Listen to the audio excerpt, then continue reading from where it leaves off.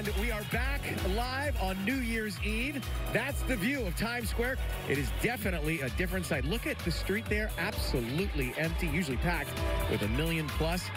But nonetheless, the ball is going to drop. Our socially distanced gathering of frontline workers are so ready for the big moment.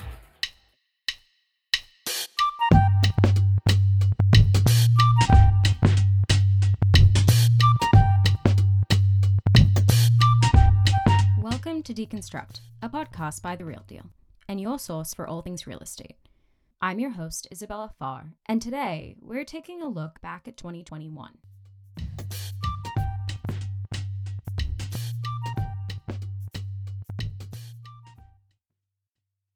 Though the world is still grappling with the pandemic, this year looked a little different from last year. COVID vaccines became widely available for adults and children, prompting cities and states to reopen bars, restaurants, shops, and offices. The pandemic has also shifted how dealmakers spend money and how they purchase and sell real estate. So let's take a look back at 2021. The US started this year waiting for vaccines. Most capacity restrictions for restaurants, retail stores, and malls were still in place across many cities. Offices were shut, leaving areas like Midtown Manhattan and downtown Los Angeles empty. It wasn't just regular office space that was emptying out. In our January issue, TRD reported on a battered and bruised flex office market. The largest company in the space, Regus, had filed for bankruptcy in the UK and threw more than 100 locations in the US into Chapter 11. Eyes were also on WeWork to see whether the firm could recover from a $3 billion loss in 2020. Also in January, 32 storefronts on Fifth Avenue in New York were vacant, around a quarter of the 119 storefronts on the stretch between 42nd and 59th Streets. Without people coming in to buy things, stores started to fall behind on rent payments, giving up their leases and their storefronts. But it wasn't just stores that were unable to pay rent.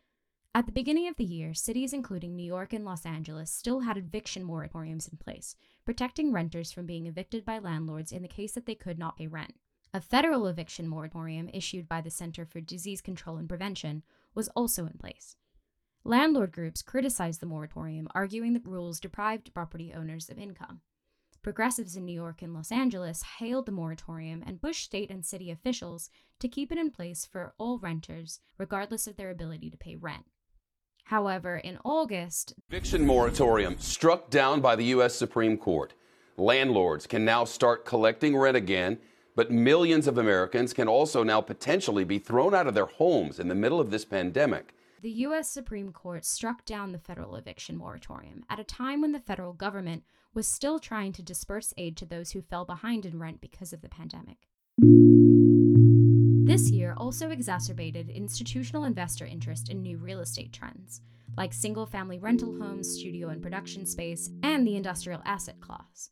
Just look at some of Blackstone's major acquisitions this year. On an episode of Deconstruct, we talked about Blackstone's $6 billion deal to buy Home Partners of America, adding more than 17,000 homes to its portfolio of rentals across the U.S. With more and more Americans moving from big cities like New York and San Francisco to suburban markets and cities like Phoenix, Denver, Charlotte, Atlanta, as well as rising home prices during the pandemic, institutional investors saw single-family rentals become a legitimate asset class this year. Blackstone also spent $3.2 billion to buy WPT Industrial REIT, adding 38 million square feet of distribution and logistics space to its portfolio. 2021 was the year of industrial real estate. With more people at home, more people continued to shop online, forcing suppliers to keep more inventory in warehouses. Therefore, they needed more space. At the end of the third quarter, industrial vacancy rates across LA, near two of the country's largest ports, dropped to around 1%, according to Newmark. This year, Blackstone also bought QTS Realty Trust, a data center operator, for more than $10 billion. The number of data centers across the world has doubled since 2016 to 659, according to JLL. This was yet another trend accelerated by the pandemic, given that so many of us were forced to work, shop, and communicate online this year. But not all mergers and acquisitions went through in 2021. In March, the real estate data firm CoStar pulled its $7.3 billion offer to buy CoreLogic, which provides data and information on residential properties. The firm was competing with Stone Point Capital and Insight Partners to buy CoreLogic. This year was a big year for prop tech in general, which refers to the wide range of technologies and tech startups that affect the real estate industry. PropTech fundraising hit a $9.5 billion record in November, Before that, the record was set in 2019, when investors in venture capital raised $9 billion for the industry. A number of prop tech firms and brokerages also went public this year, testing investor appetite for new technology and innovation in the space. This year was also finally the year that WeWork went public.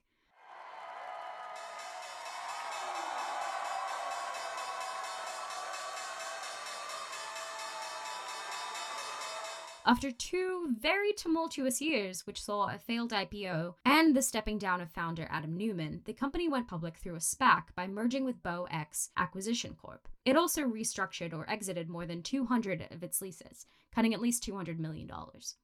In April, Compass, the second largest residential brokerage in the US, also went public in New York. But as now public investors have the opportunity to make a bet on that success, I think there are other questions that we'd love to try to get your sense about in terms of the future of this business. And again, this issue of how to value the company. But it quickly lost momentum.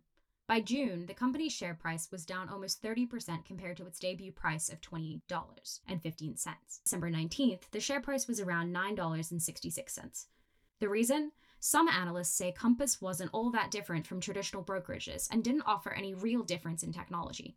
The firm also reported an $100 million loss in the third quarter, from a $13.5 million loss a year ago. And while we're on the subject of residential brokerages, who could forget what happened with Zillow? So let's talk about exiting the Zillow Homes business and the home flipping as we just described it as. Is this a sort of full-scale admission that you should never have gone into that business line in the first place? It was a really tough but necessary decision. As Deconstruct discussed in a recent episode, Zillow exited its iBuying business this year. It said it would stop buying up homes, and in connection with the decision, it would lay off 25% of its staff, saying there was too much volatility in the market. Zillow also recorded a $304 million write-down on its inventory and said it expected to record a further write-down at the end of the fourth quarter on homes it was in contract to buy.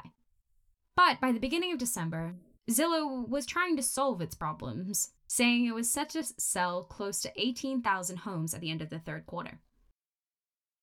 So we can't talk about technology without bringing up the 3 terms that seem to be on everyone's minds this year: cryptocurrency, NFTs, and the metaverse.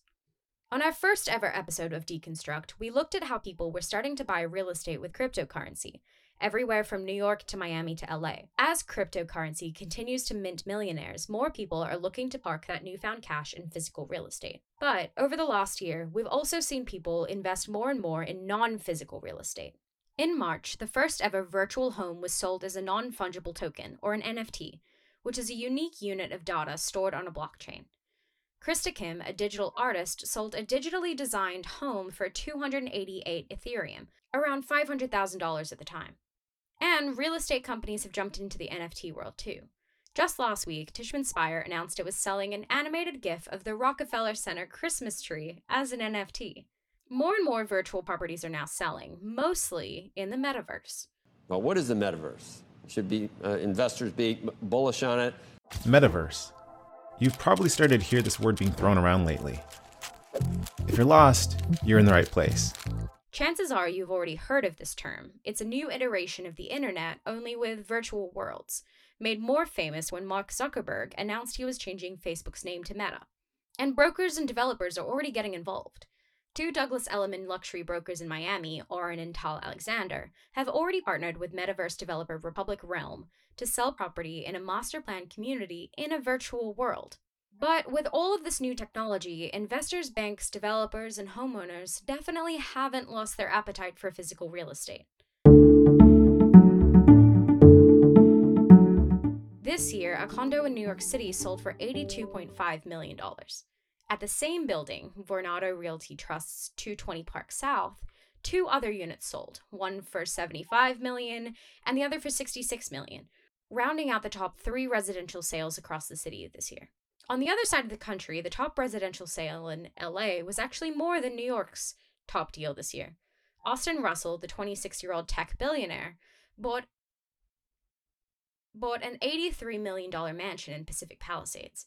But Miami swept both LA and New York City this year, with the most expensive residential deal clocking in at $122 million for a 21,000 square foot home in Palm Beach. Banks were also willing to put more money into properties this year.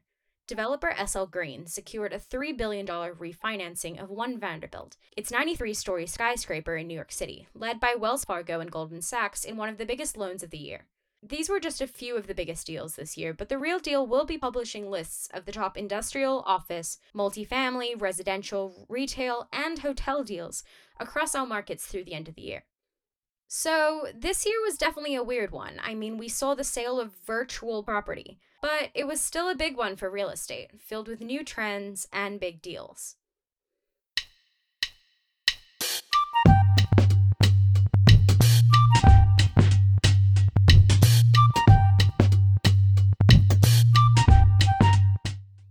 Deconstruct airs every Monday on Spotify, Apple Podcasts, or wherever else you listen to podcasts. Or you can listen at therealdeal.com. We'd also love to hear what you'd like to hear about in future episodes. So feel free to email us at podcasts@therealdeal.com if you have any ideas you'd like to share, or if you'd like to be featured as a guest on the Next week, we're talking to experts about what's in store for 2022. Tune in then.